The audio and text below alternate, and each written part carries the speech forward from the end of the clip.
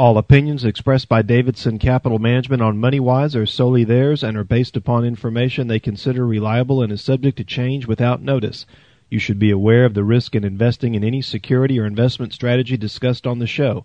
Before acting, you should consider whether it is suitable for your particular circumstances and should seek advice from your own financial or investment advisor.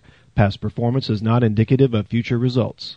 You're listening to MoneyWise with Davidson Capital Management. Got the MoneyWise guys back inside the MoneyWise studio with me for this weekend show. I have my brother Jeff, Joe Rust, and I am your host, Kyle Davidson. For any new listeners to the MoneyWise program, Davidson Capital Management is a fee-only registered investment advisor. We're in our 32nd year of business, and with offices in San Antonio and Corpus Christi, we have your investment management needs covered throughout Central and South Texas. And if you'd like to learn more about us, you can go to our website at davidsoncap.com. Or if you'd like to give us a call in our office on Monday to discuss your personal financial situation or take advantage of a portfolio review and analysis from your MoneyWise guys, you can reach us in our San Antonio or Corpus Christi office toll free at 1-800-275-2162. And finally, if you'd like to send us an email, you can send all emails to moneywise@davidsoncap.com. Well, as we kick off every weekend's MoneyWise program, I turn it over to my brother Jeff to go into the numbers from Wall Street from last week. So, Jeff, take it away.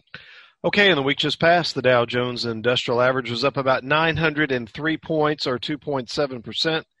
The S&P 500 last week was up about 51.5 points, or 1.2%.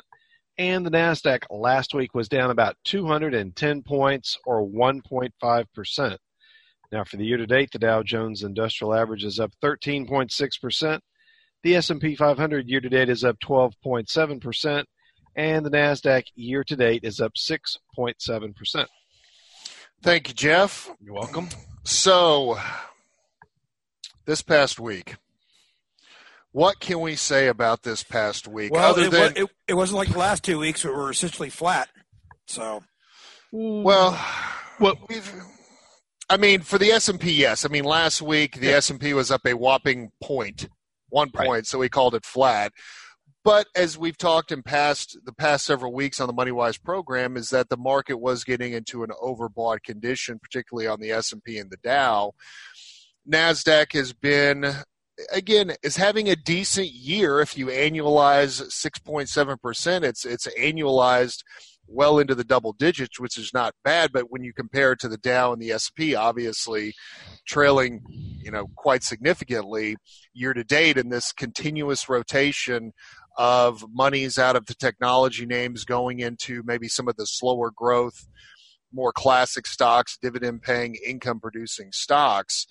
But something interesting happened this past week because it seems that the markets had been so tied in to their movement with the movement of the 10-year Treasury. And the 10-year Treasury closed on Friday at a 1.57% 10-year yield.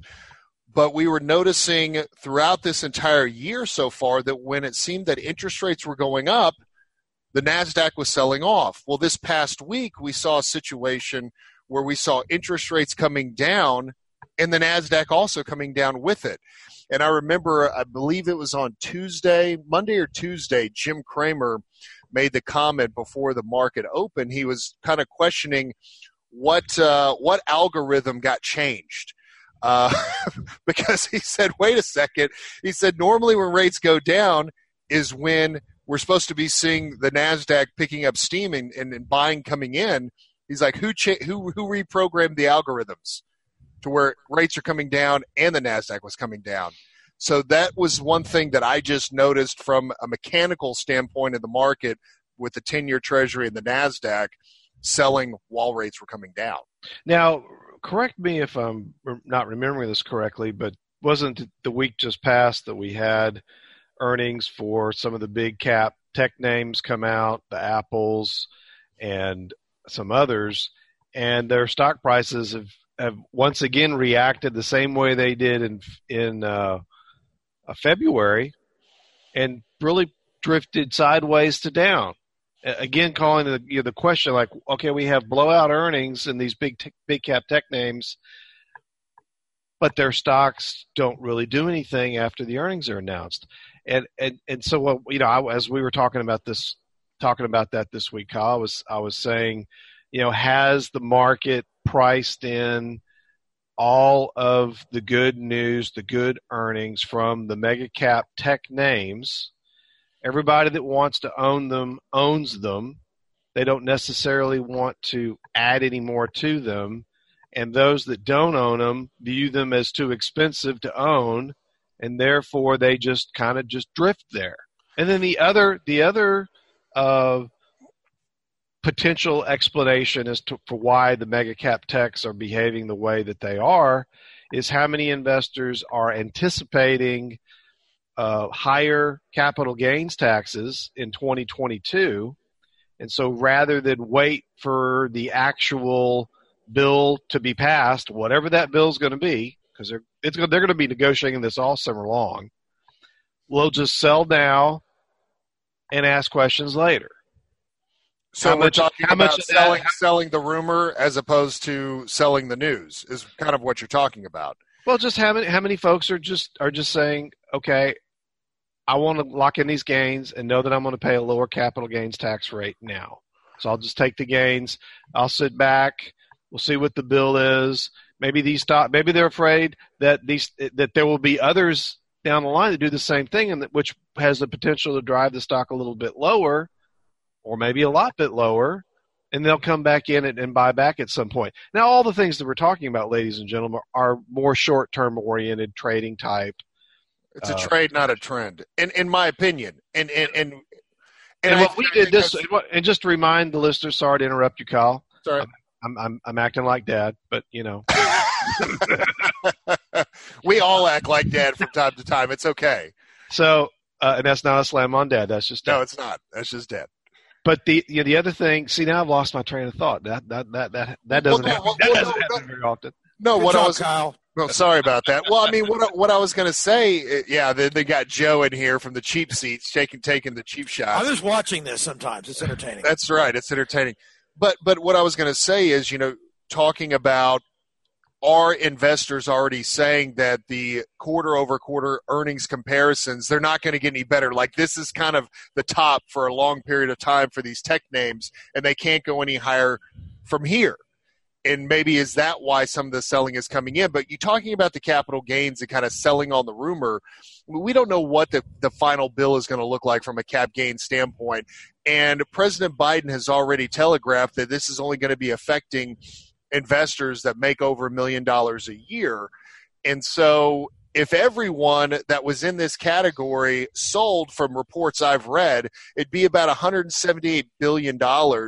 If everyone that is in this category that the potential capital gains tax would affect, it would be $178 billion coming out of the market, or the selling happening. Well, we're talking about a market that's got capitalization in the trillions. And so, yes, $178 billion is a lot of money, but really at the end of the day, it's not so much money that's going to be causing some destructive correction in the market. Let's hold that thought. Let's take our first commercial break. You're listening to Money Wise with Davidson Capital Management. Money Wise guys will be back after this.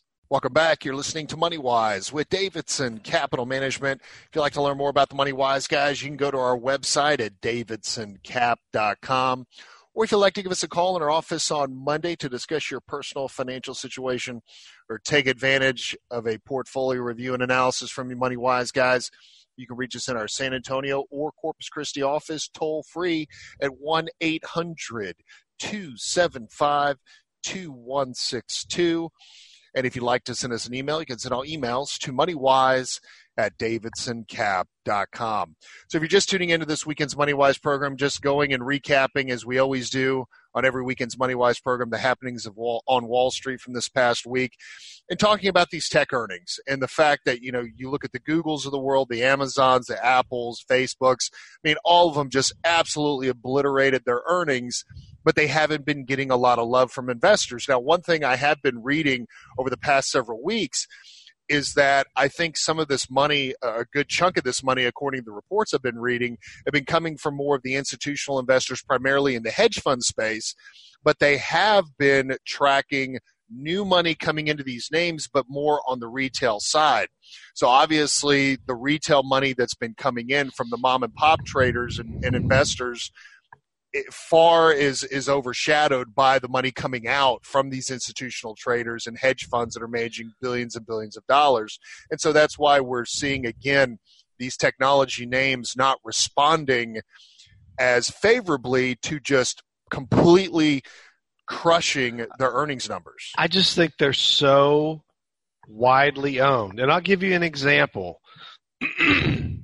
Pardon me. We had a mutual fund that took the unusual move of asking for shareholder approval to have its status changed from a diversified mutual fund to a non-diversified mutual fund under whatever these SEC guidelines are that define diversified versus non-diversified. And one of the reasons they cited was the fact that they have holdings in these big mega cap tech names that have run up a ton. They've put some more money into them, but they have the appreciation that has occurred in these particular stocks over the last year plus has caused their mutual fund to become overweighted in those mega cap tech names. Hey, Kyle and I talked about this last week, actually, about what market weight versus equally weight means, and that's exactly to your point, Jeff.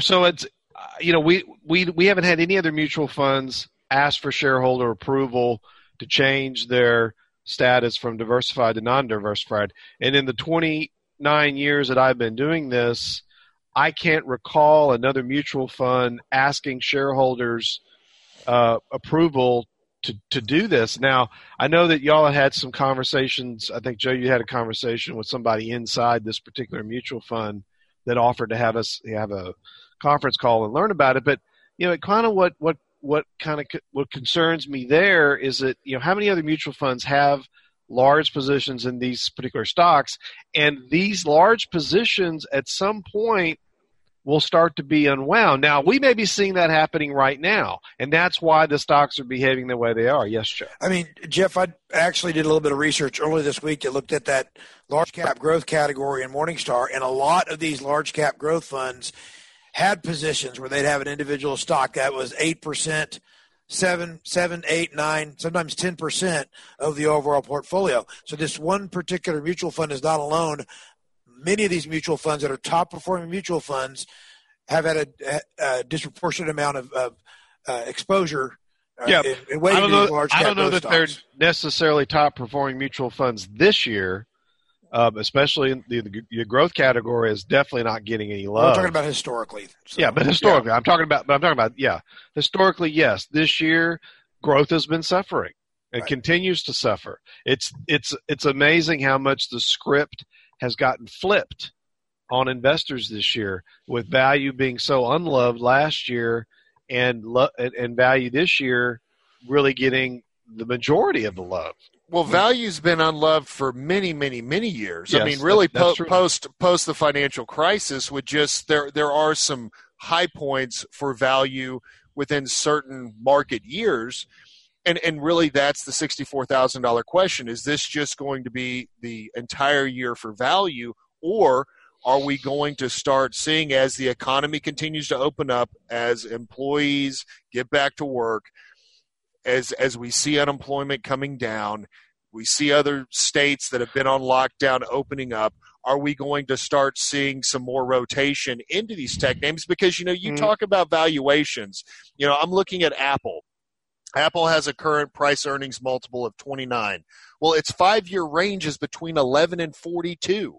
So, it's sitting a little bit over half of its 5-year PE range. And if I go and look at Amazon, if I go and look at Google, they're not at the top of their price earnings range. One of the markers that we look at when we have our 44-point scoring system for stocks that we could potentially own is I have a PEG ratio in there, and that's price earnings over growth. Not to get deep in the weeds from a technical standpoint, but I like to see it under a certain level. If I see it over a certain level and it's violated, then that's telling me that this stock could be currently overvalued. It might not be a good time to go and buy into it. And so when I look at the Amazon, Google, Facebook, we don't own Facebook, but I look at some of these tech names we do own, and all of them are under where we want them to be from a PEG ratio standpoint, which is telling me that they're not overvalued. But the way they performed this year, yes, there's been profit taking. We're guilty of that. We took profits the very first day of the new year in all of these big mega cap tech names. And then we took even more profits when we went from an overweight, underweight strategy to an equally weighted strategy in all of our individual stocks in our portfolio back in January to help mitigate risk, knowing that we have a new administration in the White House and not knowing what the yahoos in Washington were going to be doing this year, with a lot of unknowns with the Democrats having this control in Washington.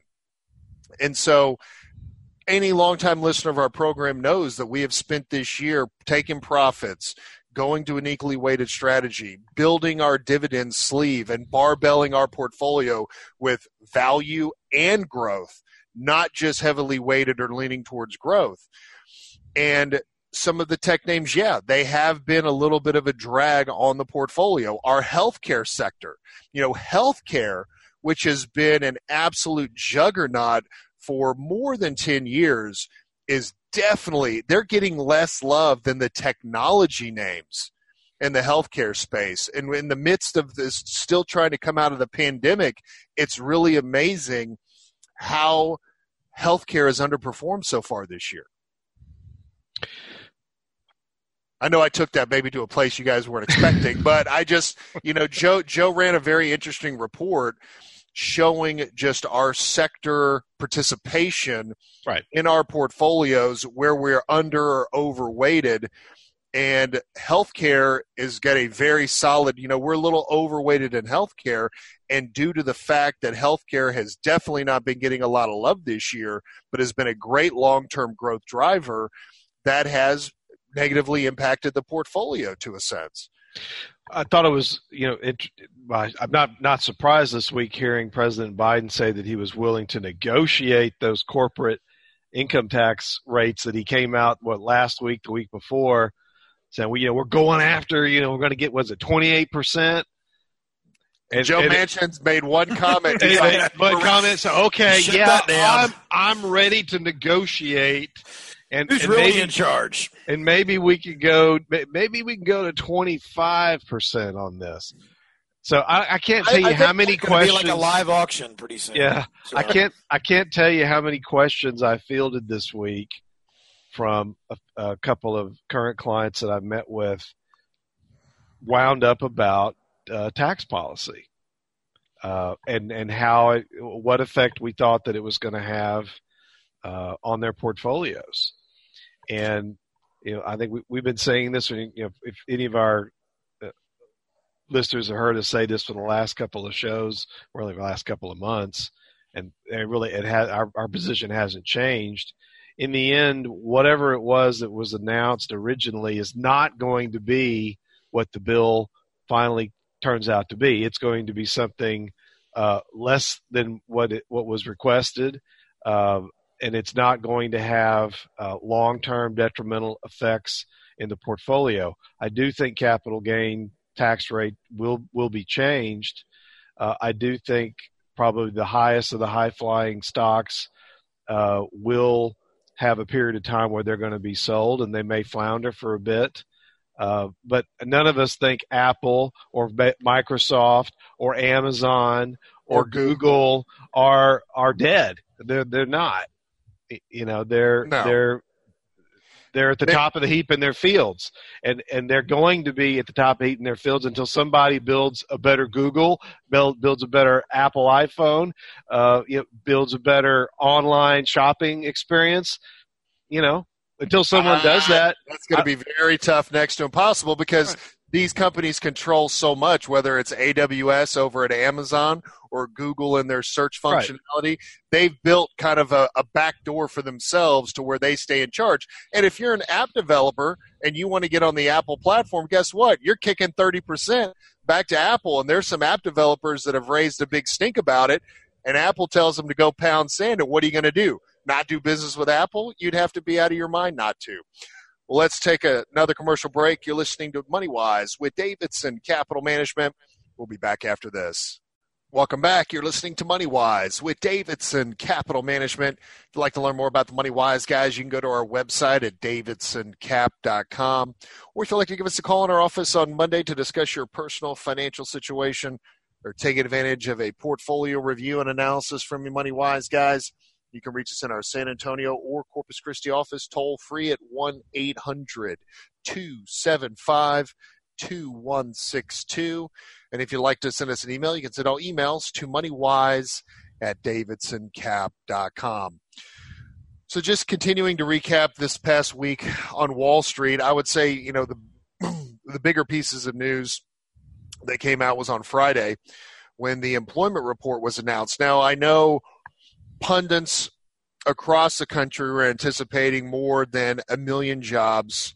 I heard people talk, we could maybe even see 2 million jobs created for the month of April.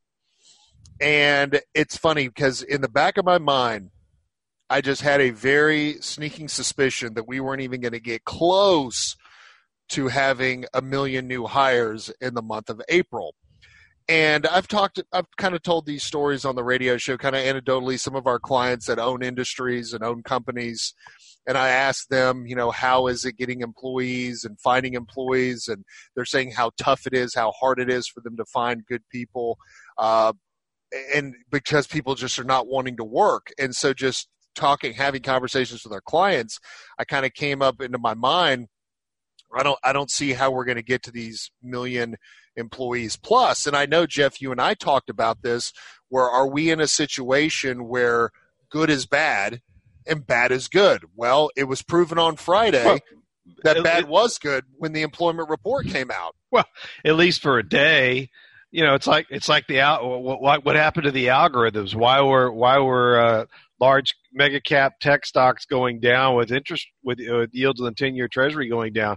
Someone decided to change a variable in a program for a day. I mean these I call this the I call this the perversion of the markets, when bad news is good and good news is bad. It doesn't make sense, but it sometimes happens in short-term situations. And I thought it was also funny that immediately President Biden comes out and has a press conference where he's like, "Don't worry, everything's going to be fine." I told you our recovery plan was for a year. Gotta have patience. I love how he was trying to explain away these horrible job numbers. And the job numbers, there was 261,000 jobs were created in the month of April. Unemployment ticked up, not down, to 6.1%. I didn't catch the U6, which is what's considered the true full unemployment. But basically the reason why the market reacted this way is because with the lower than expected job creation and the tick up in inflation, or the tick up in the unemployment rate, gives more cover to the Federal Reserve to continue to be dovish and to allow the Federal Reserve to continue their bond buying program through quantitative easing, which means that is, again, compressing interest rates, keeping them lower for longer, driving investors in the stock market. Because the biggest risk to the stock market, and we've talked about it on this program ad nauseum, is sharply higher interest rates. But I think the secondary risk is the conversation or the discussion of the Federal Reserve stopping the quantitative easing or their bond buying on a monthly basis. I mean, Janet Yellen, the Treasury Secretary, made a comment this past week in passing about, well, maybe the Fed needs to think about or needs to start discussing stopping their bond buying. And what the markets do, they reacted extremely negative to just her comment, and then she had to walk it back after the market closed, which then the market saw a little bit of recovery the following day. This happened this past week. And it's like, hey, Janet, you were the chairman of the Federal Reserve. Do you not understand? She forgot about that. Words have consequences. I thought she said something about that the Fed was going to have to raise interest rates sooner rather than later. And that's what really got the markets riled up. And it's like, now, wait a second. The Treasury Secretary doesn't have anything to do with the federal fund rate. But she's the former chairman of the Federal Reserve. Yeah, Her the words market, carry the market weight, is obviously. the market is going to set the rate of interest. I mean, that's just the way it is. The Investors, that's market right. forces are going to determine what the 10-year Treasury yield and all the other yields. All the Federal Reserve does is determine the Federal Reserve rate, and theoretically, all other yields are built off of that. But sometimes the markets can do their own thing, regardless of what of how the Fed feels. But I'm going to throw in the but here. Of course, you One always thing- do. The one thing that we have got to be very, we were very focused. We were talking about what we were going to do in the portfolios this week, what we were going to sell, what we might buy, and we said we need to hear this employment number because if it's too hot, the markets may not like it. Well, it was cold as ice, And markets loved it. and the markets loved it, right? This So is the perversion we're talking about because it gives the Federal Reserve cover to Okay. remain dovish for longer. But here's the but. The but is that next week we've got inflation numbers coming out. We got CPI, the Consumer Price Index, on Wednesday, and we got the Producer Price Index on Thursday. Now, the two things that the market is most worried about, and it's not capital gains tax rates, is inflation and interest rates and the relationship between the two, because typically they work in tandem. You start to get higher inflation, you get higher interest rates, right? Typically. So next week we're going to get the CPI index. Now, what happens if the Consumer Price Index that comes out on Wednesday is hotter than expected? If it's hotter than expected, what happened on Friday is going to get reversed and then some. Now, if it doesn't come in hotter than expected, well, we already got new all-time highs on the S&P and the Dow on Friday. They both closed at all-time highs. The NASDAQ has still not got above its all-time high. I can't remember. 14,175. And that was earlier this year, if my memory's right. So if it comes in colder, we're going to get another. I don't know if we're going to get another 1,000-point week up. We was 900 points on the Dow this week, but you certainly could get another nice little run if those inflation numbers are tame. Now, we'll see. I was surprised by the unemployment numbers. I mean, that's what, 800,000 job difference from what was expected. That's And you know what the NASDAQ did? That's a huge Big difference. And you know what the futures did the second it was announced? They went from about up 30, 40 points to up over 200. Right. The second it was announced on the NASDAQ, so because it caught the investors' attention because the Federal think of all the Reserve people that were short. Think of all the people that were short going into that number, and they had to come in and cover. Well, Short and also, if you look at it from a perspective of employment, we're not at full employment. It's a step back from being fully employed, meaning the economy is not running as red hot, maybe as people thought it was. Therefore, there's a little bit more room for the stock market to run. Well, and that's all correlates to inflation. That's why Jeff was saying Wednesday's number is going to be an extremely important number for, and CPI is not always a highly watched number, but now it is. This year in particular it is. My question is this too, especially when we're managing money. If you talk about transitory inflation, well, what exactly defines transitory inflation? Meaning, how long are we going to give it if inflation's 5 or 6%? And then we say, you know what, this is actually more of a long-term situation here. You're saying how much versus what we're run? talking You're about. asking how much Yep. runway? Yes, and then, What's the runway of transitory actually mean? Because Yes. the Federal Reserve constantly uses transitory. Is it 6 months? I mean, I think really for the Fed, it's 6 months and under, possibly. But we all know that because the Fed has changed the way that they calculate monetary inflation, they're more than comfortable letting total inflation, monetary inflation, run above 2% for a longer period of time. But as we've said to every listener on this program, everyone's inflationary rate is different. Yeah, It depends on what kind of consumer you are. I don't know about 6 months on and transitory. Transitory just means temporary. Well, 6 months is temporary. Yeah, that's my question. Well, that's a great thing, Joe, is that Jerome Powell has never had to define that. He just uses transitory. He's very clever. Just like the Federal Reserve says, well, we'll let inflation run above our 2% target for a period of time. What's that period of time? We're not going to tell you. We'll tell you. That period of time is still after the midterms in 2022. That's what that is. Look, I talked to a client last week, and he sent me an article about inflation in his particular industry, which is plastics. They're seeing it right now in that particular industry. And in certain industries, we are seeing inflation already. Construction materials. How about wood? Gas, up almost wood, 300% lumber. Lumber. Should have had wood futures. Oh Lord! But most all the inputs to build a home or to construct most anything right now. Mm-hmm. Lumber, labor, concrete.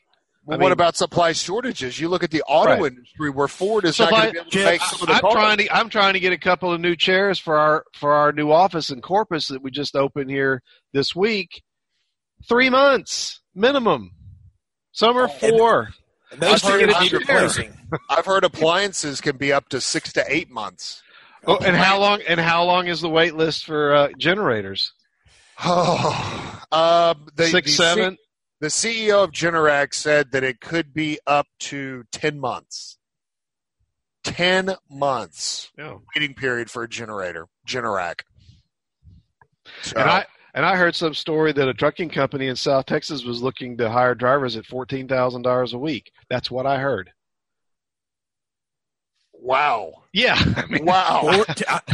It was on a major website. We're getting some callers wanting to know where they can find that I job. know.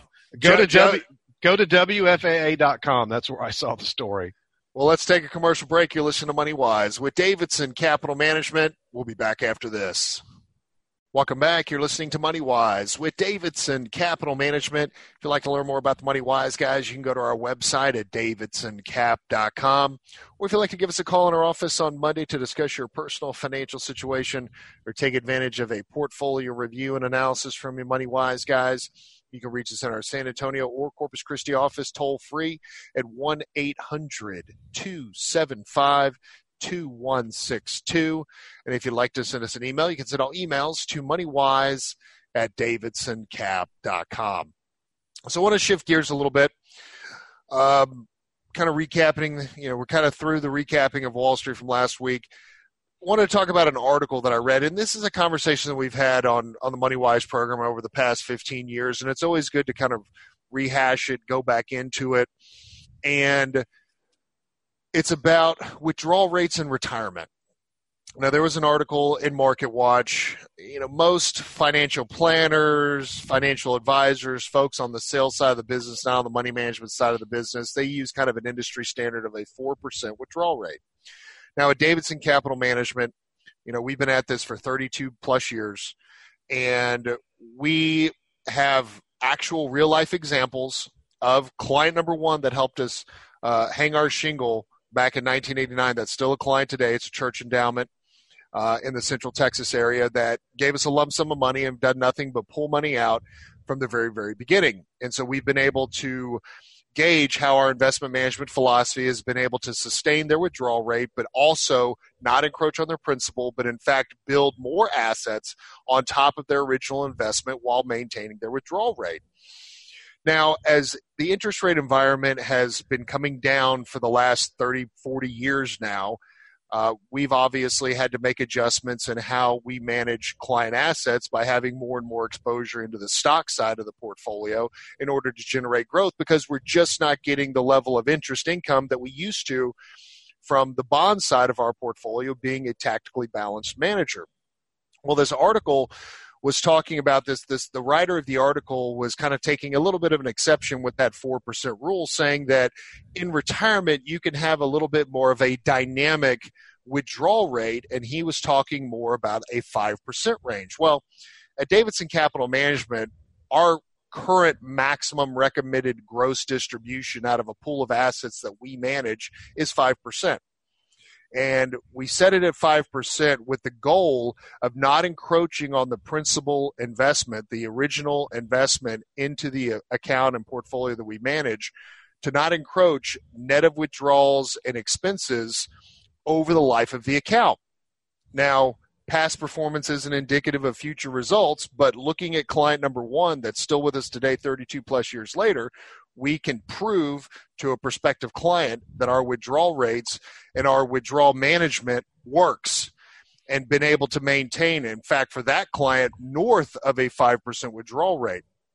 But really the point of the article is, and the point that I'm trying to make is, anyone going into retirement, turning over a pool of assets to an investment professional to handle and setting a withdrawal rate, the big warning from the article is you can't just say, okay, my withdrawal rate's going to be 4 or it's going to be 5, and then I'm never going to adjust it from there. It's just going to stay that way into perpetuity.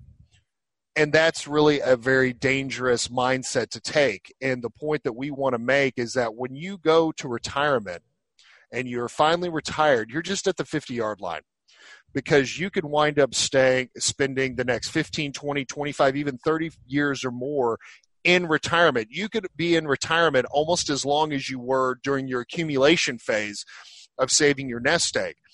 And so from a financial planning standpoint, for our clients at Davidson Capital Management, our financial planning never ends.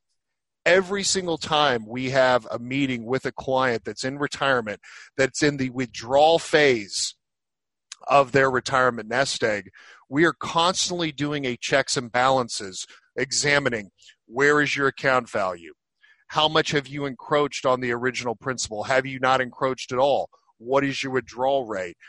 What kind of expenditures are you going to have above and beyond your monthly withdrawal rate that you're going to be needing? Are you doing home improvement? Are you buying something, spending a little bit more money?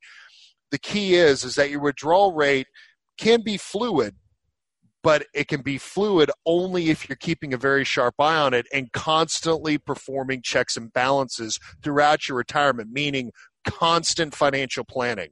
And I'm not talking about the financial plans that you go pay a CFA or CFP $2,000 or $3,000 a year to stick all your information into a Navistar program. It spits out 200 pages of information with all these pretty charts. That's not the financial planning I'm talking about. I'm talking about the real world planning. This is what you started with. This is how much you withdrawn. This is how much you have today. What are all those numbers tallying up to be? And can you maintain this withdrawal rate the next year, the next 24 months, the next 48 months? Can that be maintained? And that was really the gist of the article. And I wanted to talk about that. And I think the thing that all of our listeners should take away is financial planning pre-retirement should never end, and financial planning post-retirement should never end either, because our goal is to make sure that our clients never run out of money. And it's our job as a fiduciary and as a money manager to have sometimes very tough conversations with our clients when we feel that their withdrawal rate is far exceeding what their assets can do for them under our investment management philosophy to ensure that these assets last a lifetime. And I think a lot of it, when we interview a prospective client or we talk to somebody that's getting ready to retire, is explain that philosophy to them, explain in certain scenarios, certain things, what we call chunking, when you're taking out, hey, we're not taking a 5% withdrawal stream out now. We need to take about 10% out. Well, what happens if you have a 10% correction in the market right after you take out that, that extra 10% out of your portfolio? That's right. It's a 5% is kind of a speed limit. If you violate that speed limit, in some cases, you can wreck your portfolio. So you have to be very cognizant of that and plan up front for it and make sure you have a budget of what you need going into retirement. Well, and here's the thing. You can't always plan for life. I mean, life can change in the blink of an eye, and we understand that, and we're realists. And there are situations where I have clients calling me and saying, hey, Kyle, I'm thinking about doing this project. Is this a good time? Based on market conditions, based on my portfolio, can I do this chunk, as you say, Joe? And Joe, you're absolutely right. Chunking your portfolio as you're on top of your monthly withdrawal rate can be extremely dangerous to your portfolio.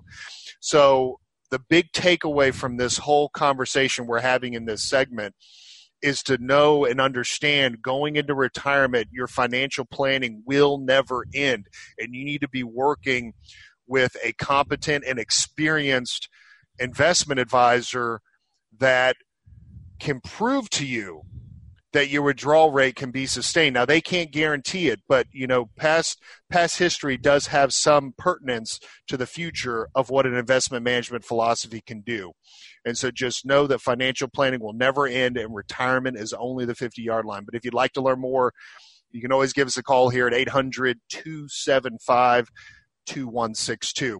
And with that, for our listeners the listeners of MoneyWise on 1200 WAI, we'd like to thank you for listening to this weekend show. If you'd like to catch a second hour in our continued investor education, you can go to our website at davidsoncap.com and click the radio show link. For MoneyWise listeners on 1360 KKTX in Corpus Christi, stay tuned, because when we come back from the top of the hour break, we'll be diving into the second hour and continuing with investor education. So stay tuned, and we'll do that after this. You're listening to MoneyWise with Davidson Capital Management. All opinions expressed by Davidson Capital Management on MoneyWise are solely theirs and are based upon information they consider reliable and is subject to change without notice. You should be aware of the risk in investing in any security or investment strategy discussed on the show.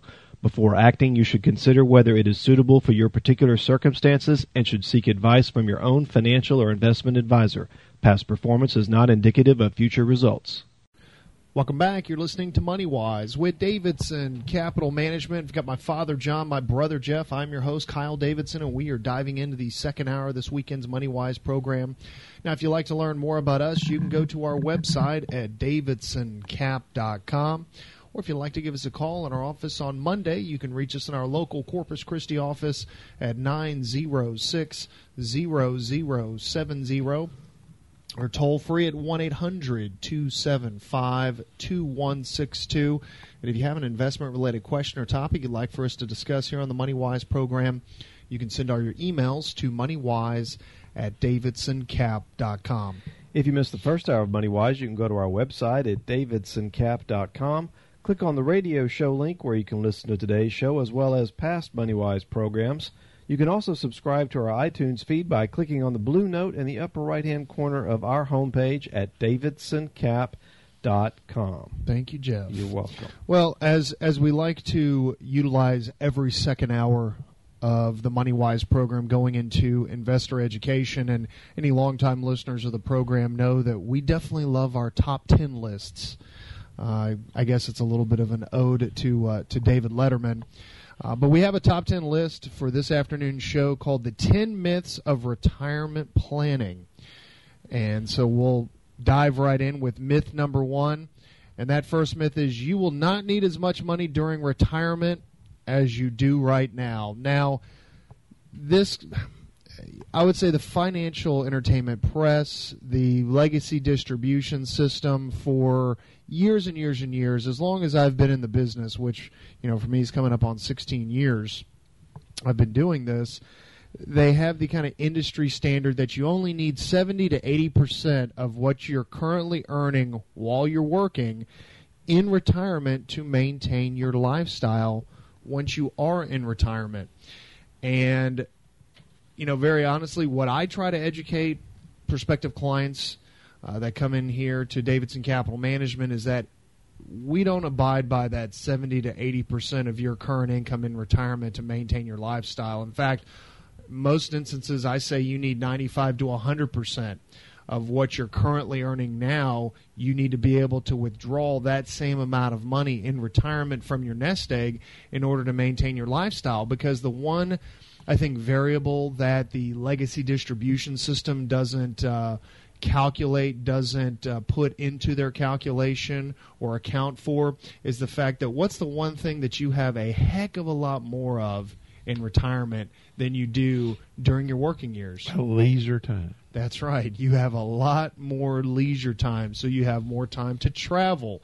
If you're into hunting, fishing, golfing, those are not cheap hobbies by any stretch of the imagination. Or now you're getting into new hobbies that take more time and more money. And so, that myth that you don't need as much money in retirement as you do right now, again, I think is a complete myth and it's complete bogus. Do you want to add something, Jeff? Well, go ahead, Dan. Well, I was going to say also medical expenses. That's the one thing that's really the X factor, the unknown factor as you get older, because That's true. Definitely going up. Well, that's true. We don't know the inflationary costs of medical care. Obviously, as you get older, you need more and more attention from healthcare professionals. But I think something else, Dad, that's a big unknown that's out there, and I think I'm not even going out on a limb on saying this, but with the deficits that we currently face and the national debt, I mean, to say that taxes are going to be going down in the future, I don't think that's going to happen. And so I think retirees or folks that are working towards retirement and building their nest egg, that's something that they need to keep in the back of their mind is, they shouldn't anticipate, I'm going to only have a 10 or 12% effective tax rate in retirement, because nobody knows what their tax rate is going to be. And again, we're assuming that taxes will be going up as far as the eye can see because of the deficits, because of the national debt that we have. I think maybe turning this myth around and turning it into a question is something that we at Davidson Capital Management do time and again when we're meeting with prospective clients, and they ask this question, well, what do you think the portfolio can produce in income in retirement? They maybe you don't know exactly what you think you will need, but maybe if you had an estimate of what your portfolio might produce if you were to retire right now, or if you were to retire, say, 10 years from now at a certain rate of return based on the portfolio nest egg that you have right now, and then apply our maximum withdrawal rate here that we have at our firm of 7% a year, and say, do you think this number will be enough money for you to retire on when you reach retirement years? Let's say that that they bring a portfolio of a certain size, and we estimate that it'll grow at 7 to 8% a year for another 10 years, and the number we start off with is $1 million.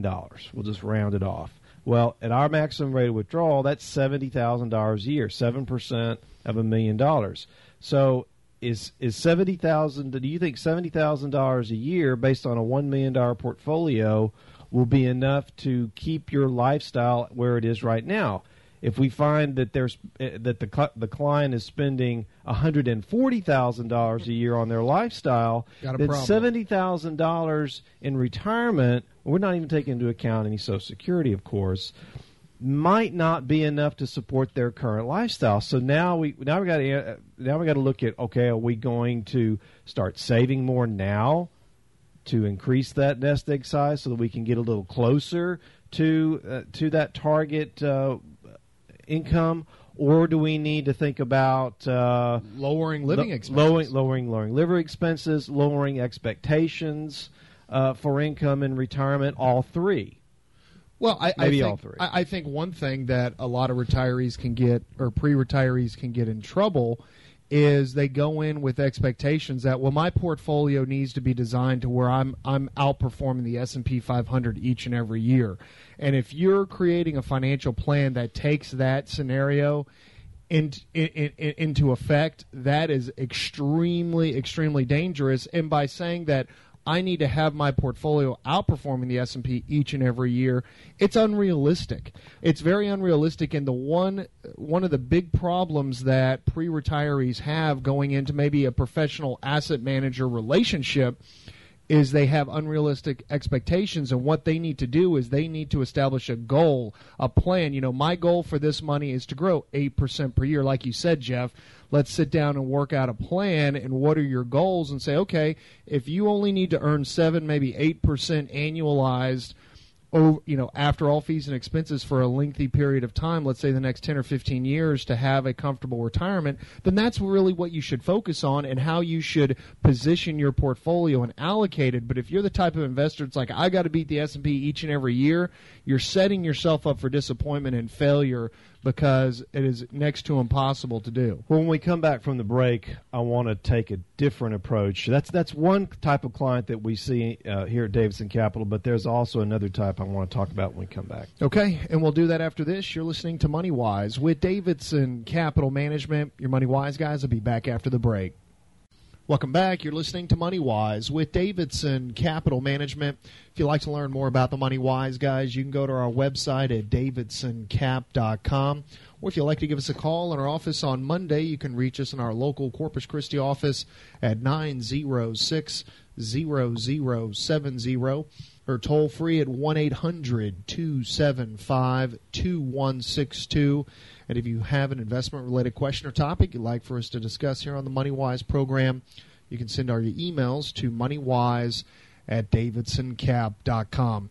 So we're focusing on the second hour of this weekend's program, the 10 myths of retirement planning. We're actually still working on myth number 1.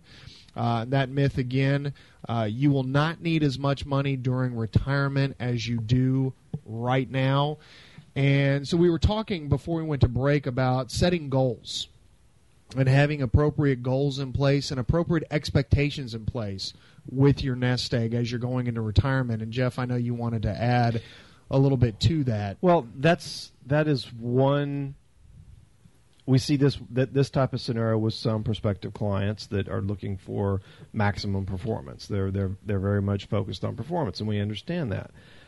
But I think another type of client that we're seeing, and maybe this is an offshoot of the new target date funds that have been out here about the last 10 years, and that's this assumption that as I get closer and closer to retirement, I need to have more and more of my money in bond investment, in fixed income investments, and less in stock because I need to be taking less risk. And so by having more money in fixed income, well, that would be traditionally saying, well, I'm taking less risk. Well, that's all fine and good in a normal interest rate environment, and I use that in quotations.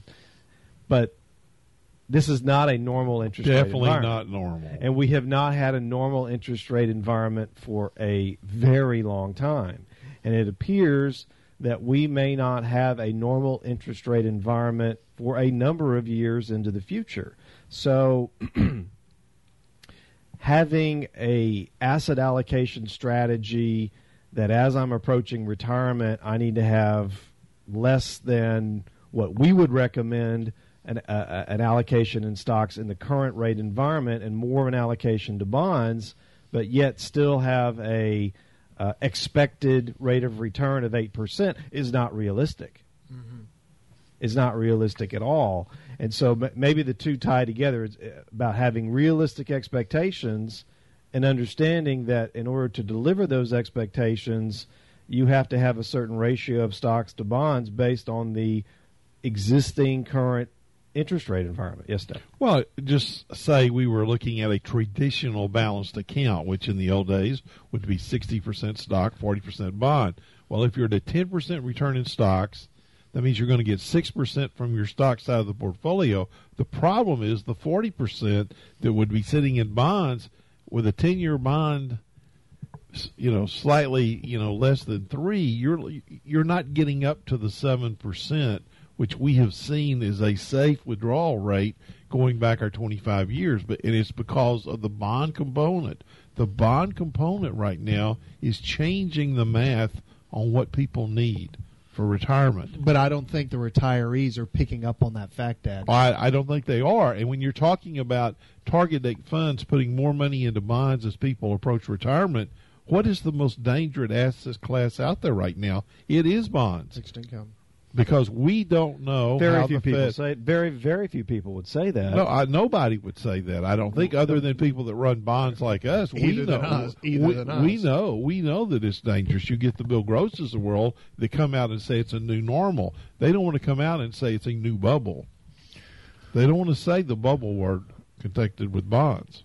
So, are we moving on to myth number 2? Myth number 2. Myth number 2. My retirement years won't last that long.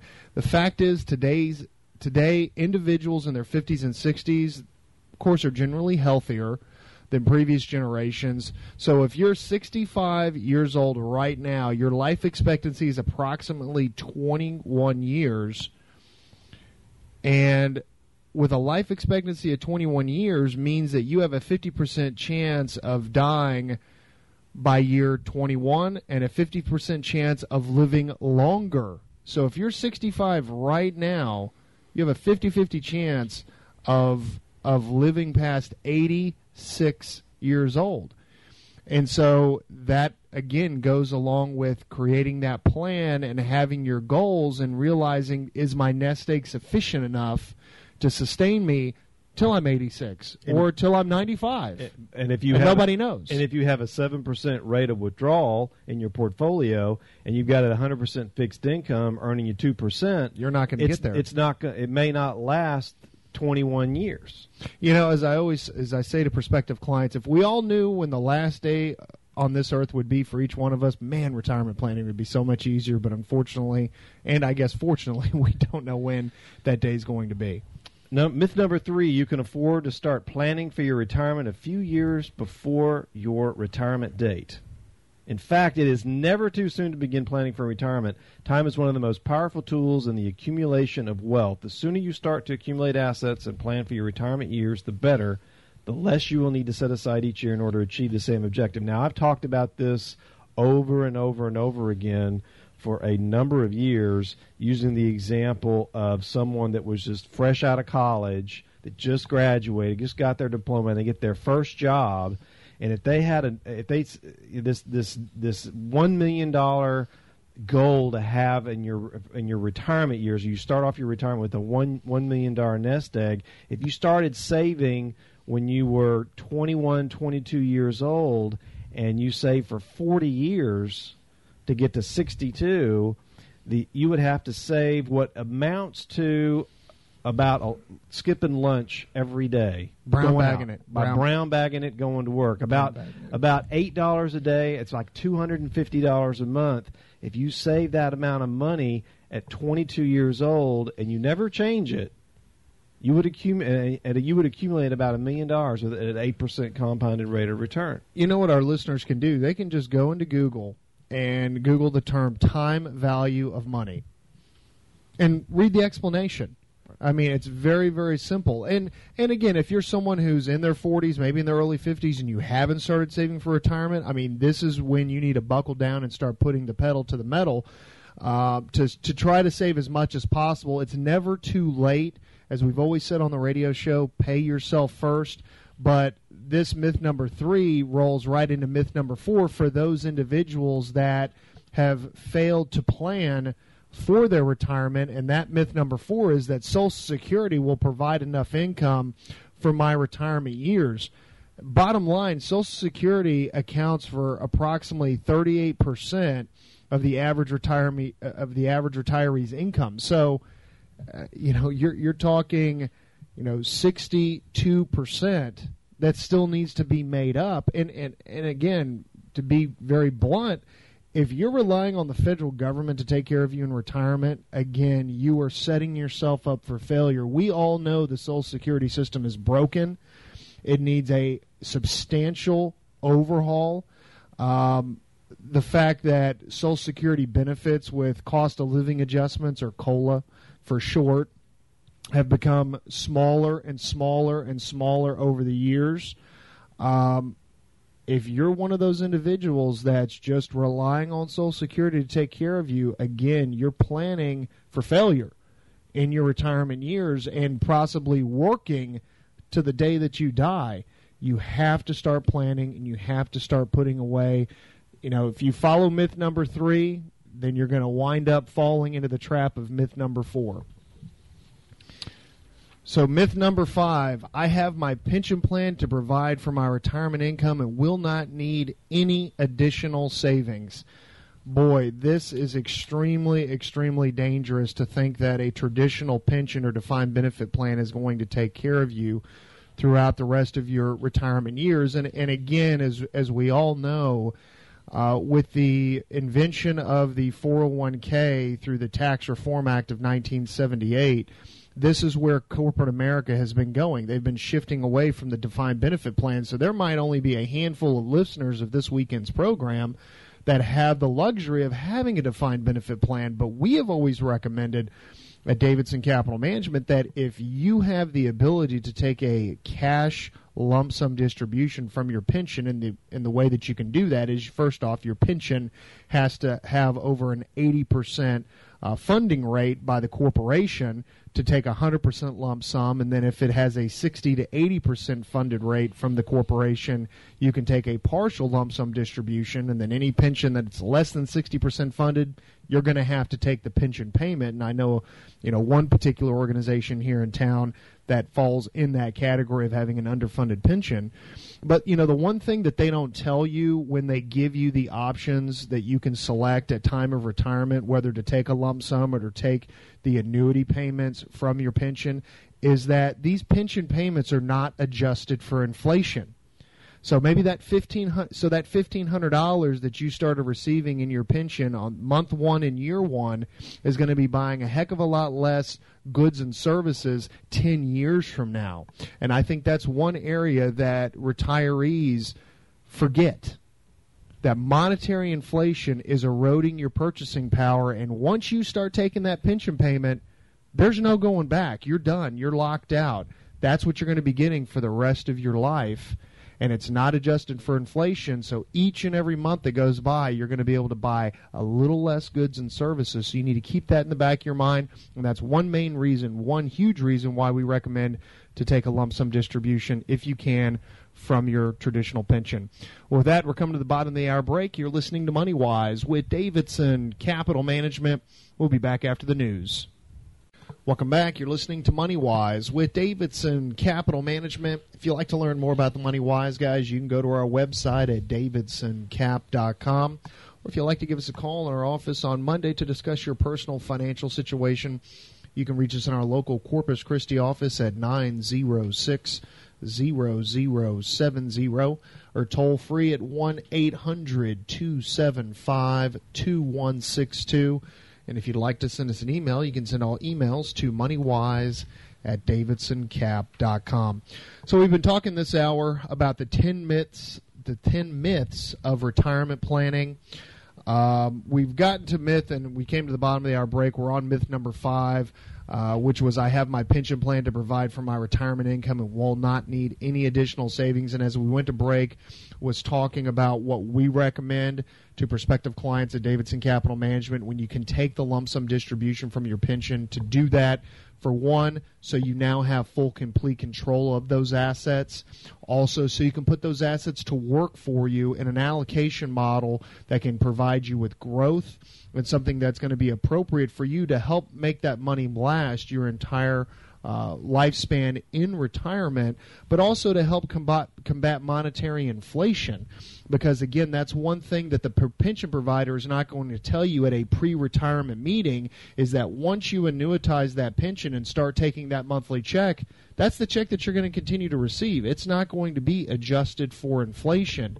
And so that $1,500, as an example, that you start receiving each and every month will buy less goods and services as every month goes by. So imagine, and think of it very easily, will $1,500 20 years ago buy the same amount of goods and service as it does today? No, because of monetary inflation. That is the one thing that is not discussed enough with pre-retirees. It's one aspect of the market that individuals don't think about a lot, and why I've always been a big advocate that every brokerage statement across this country should have a notation of what monetary inflation was for that reporting period, so they realize, oh, I did lose a little bit of value in my CD because of monetary inflation, or I lost value of my money sitting in cash in the bank vault because of monetary inflation. It affects pensions the exact same way.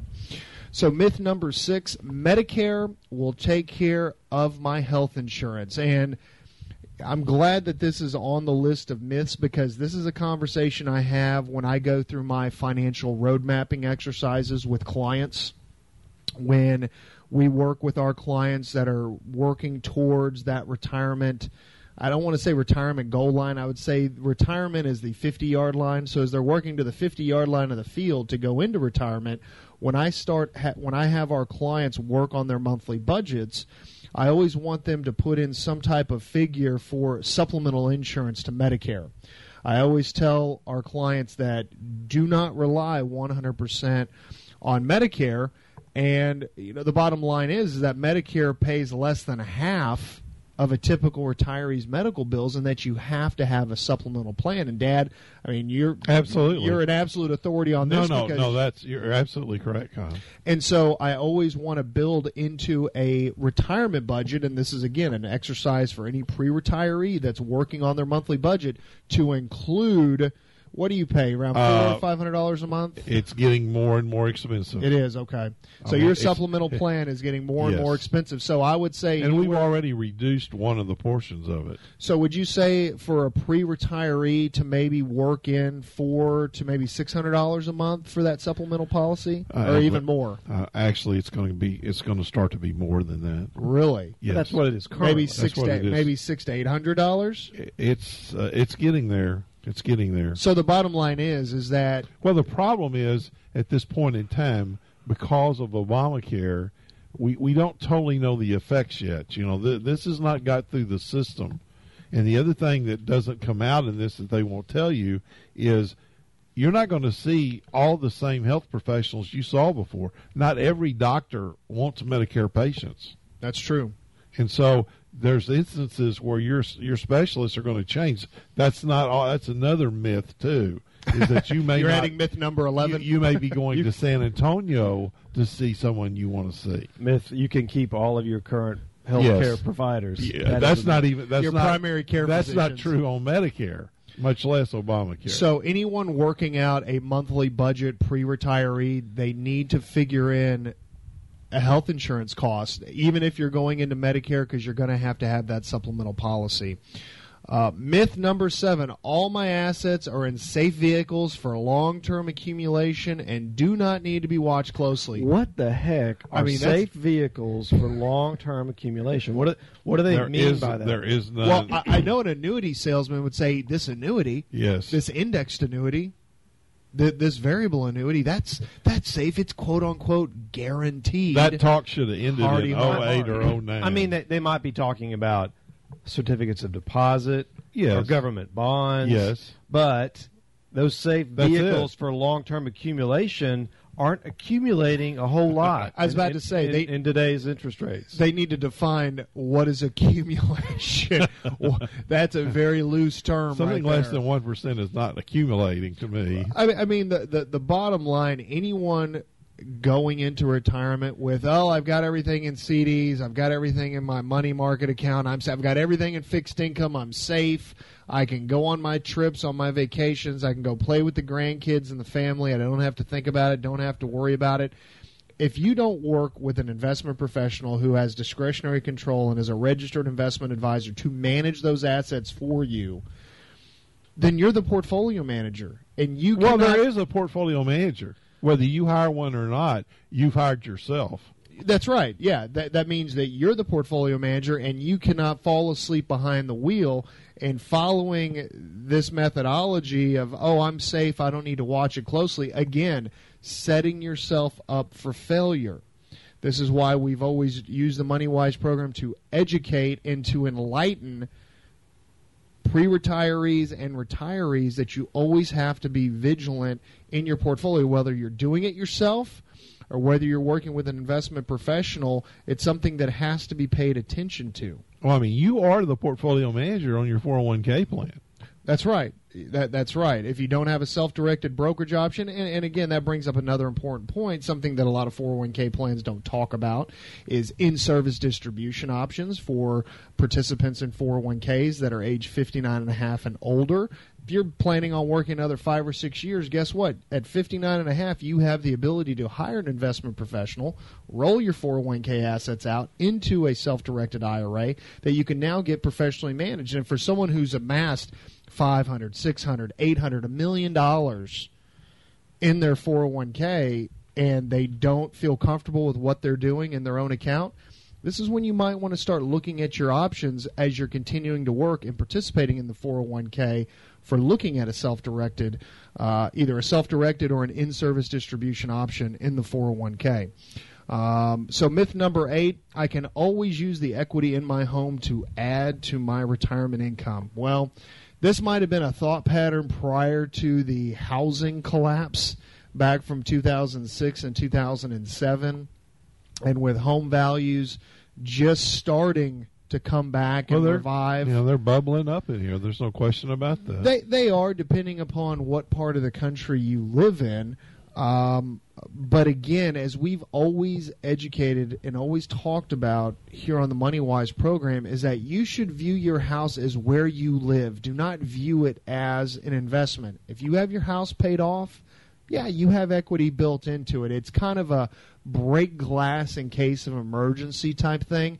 But if you're developing a financial plan in retirement that revolves around taking a reverse mortgage out or taking a home equity line of credit out and living off of the equity built into your house, again, you're planning and setting yourself up for failure. And again, with the financial crisis back in 2008, which again, housing market had a lot to lent itself to that financial crisis, there's a lot of folks that still could be underwater, have zero or very little home equity. So we always say don't look at your house as a piggy bank. Look at your house as where you live. And if you have equity built into it, fantastic. But don't include it in a financial plan that, hey, this is a register that I'm going to be able to ring if I need to. Anything else you wanted to add? Myth number 9. If need be, my family can always help me out. This is my plan.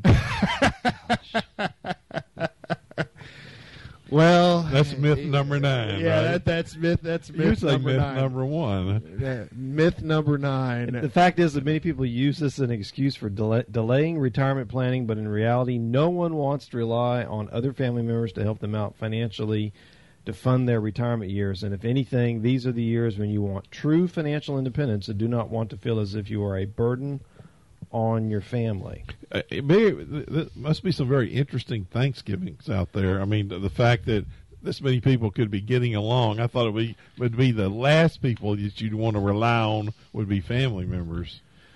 Well, I mean, and unfortunately, again, if you're the type of investor or the lack thereof, not investing, not planning, believing in a lot of these myths that we've already discussed, then you're going to wind up falling into the category where you're going to be looking to your children or looking to other family members to take care of you in retirement, and again becoming a burden on them. And I would think that that's not a conversation that any parent wants to have with their child, saying, well, hey, Sally, hey, I'm going to be moving in with you now. I hope you have an extra room in your house. Yeah, I'm going to be, because I did such a poor job planning for retirement, now I'm going to come live with you. What do you think about that? Or then the parents become a travel agent for guilt trips and say, well, I paid for your college. I did all this for you. I raised you. You owe me this. I would recommend try not to be one of those parents that's a you owe me this kind of parent. You have to do the planning yourself and prepare for your retirement. Well, we're going to take our last commercial break. When we come back, we'll be wrapping up the 10 myths of retirement planning, and we'll do that after this. You're listening to MoneyWise with Davidson Capital Management. Your MoneyWise guys will be back after the break. Welcome back. You're listening to MoneyWise with Davidson Capital Management. If you'd like to learn more about the MoneyWise guys, you can go to our website at davidsoncap.com. Or if you'd like to give us a call in our office on Monday to discuss your personal financial situation, you can reach us in our local Corpus Christi office at 906-0070 or toll free at 1-800-275-2162. And if you'd like to send us an email, you can send all emails to moneywise@davidsoncap.com. So we spent the last hour of this weekend's MoneyWise program going through the 10 myths of retirement planning, and we've finally arrived at myth number 10. And that myth is money is everything when it comes to retirement planning. Now, money is important, but it isn't everything because, again, you could have $4 million nest egg saved up, but you're spending $400,000 a year to maintain your lifestyle, and guess what? That nest egg isn't going to last too long.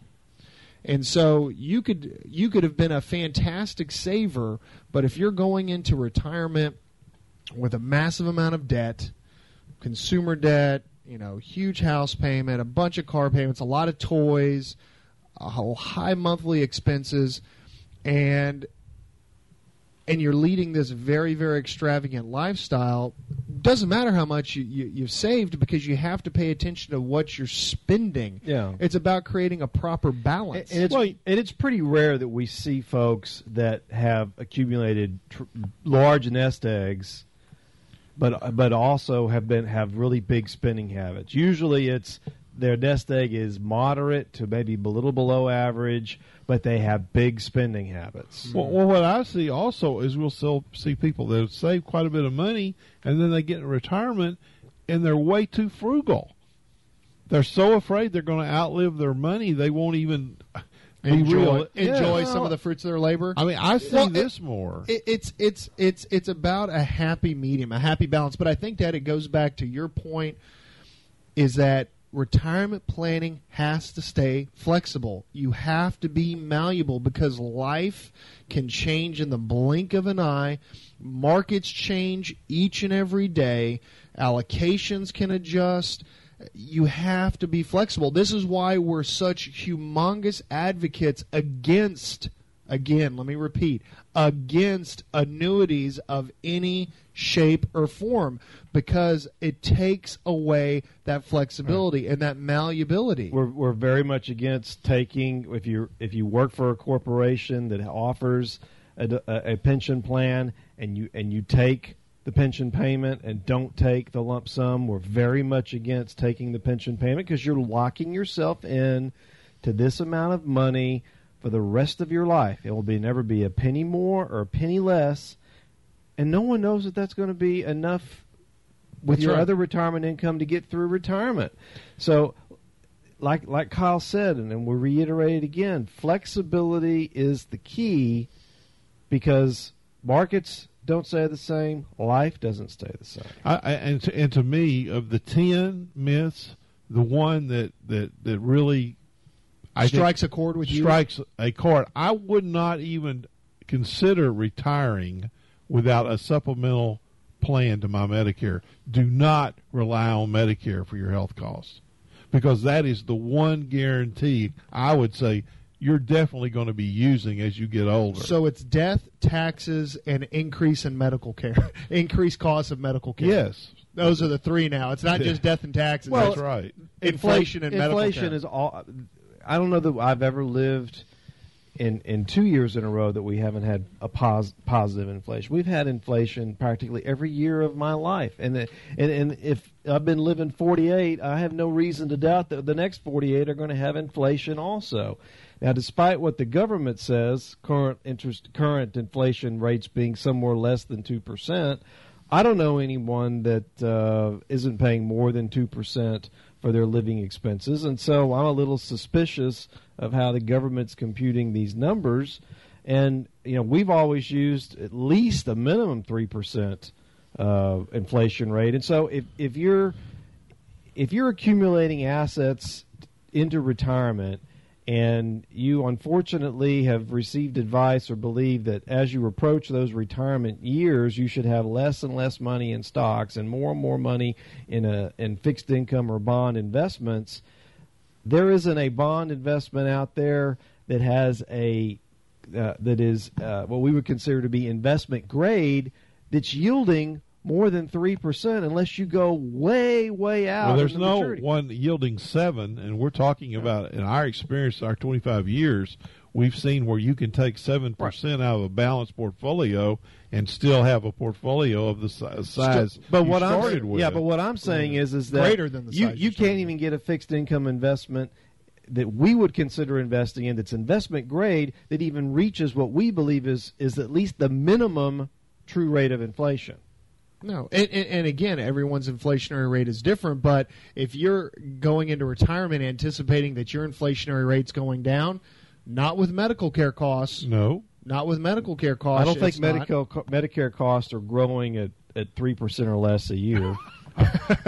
In fact, I think it goes college tuition, medical costs. And those are probably in that high order. single-digit rates of inflation.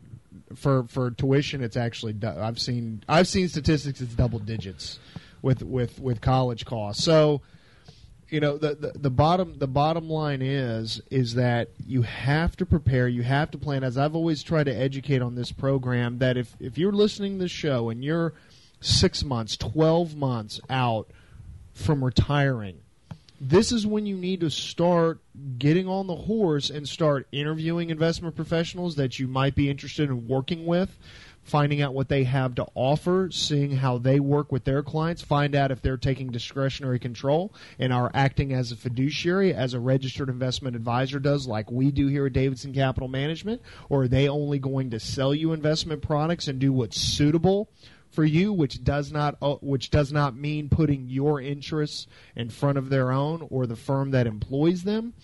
You need to start doing that work in advance. Do not get caught behind the 8 ball. I don't know how many times I've talked about it on this show, but since we're talking about retirement planning, I always want to bring this up. I've met with some folks that get caught behind the 8 ball, and they're scrambling to try to figure out who they're going to work with.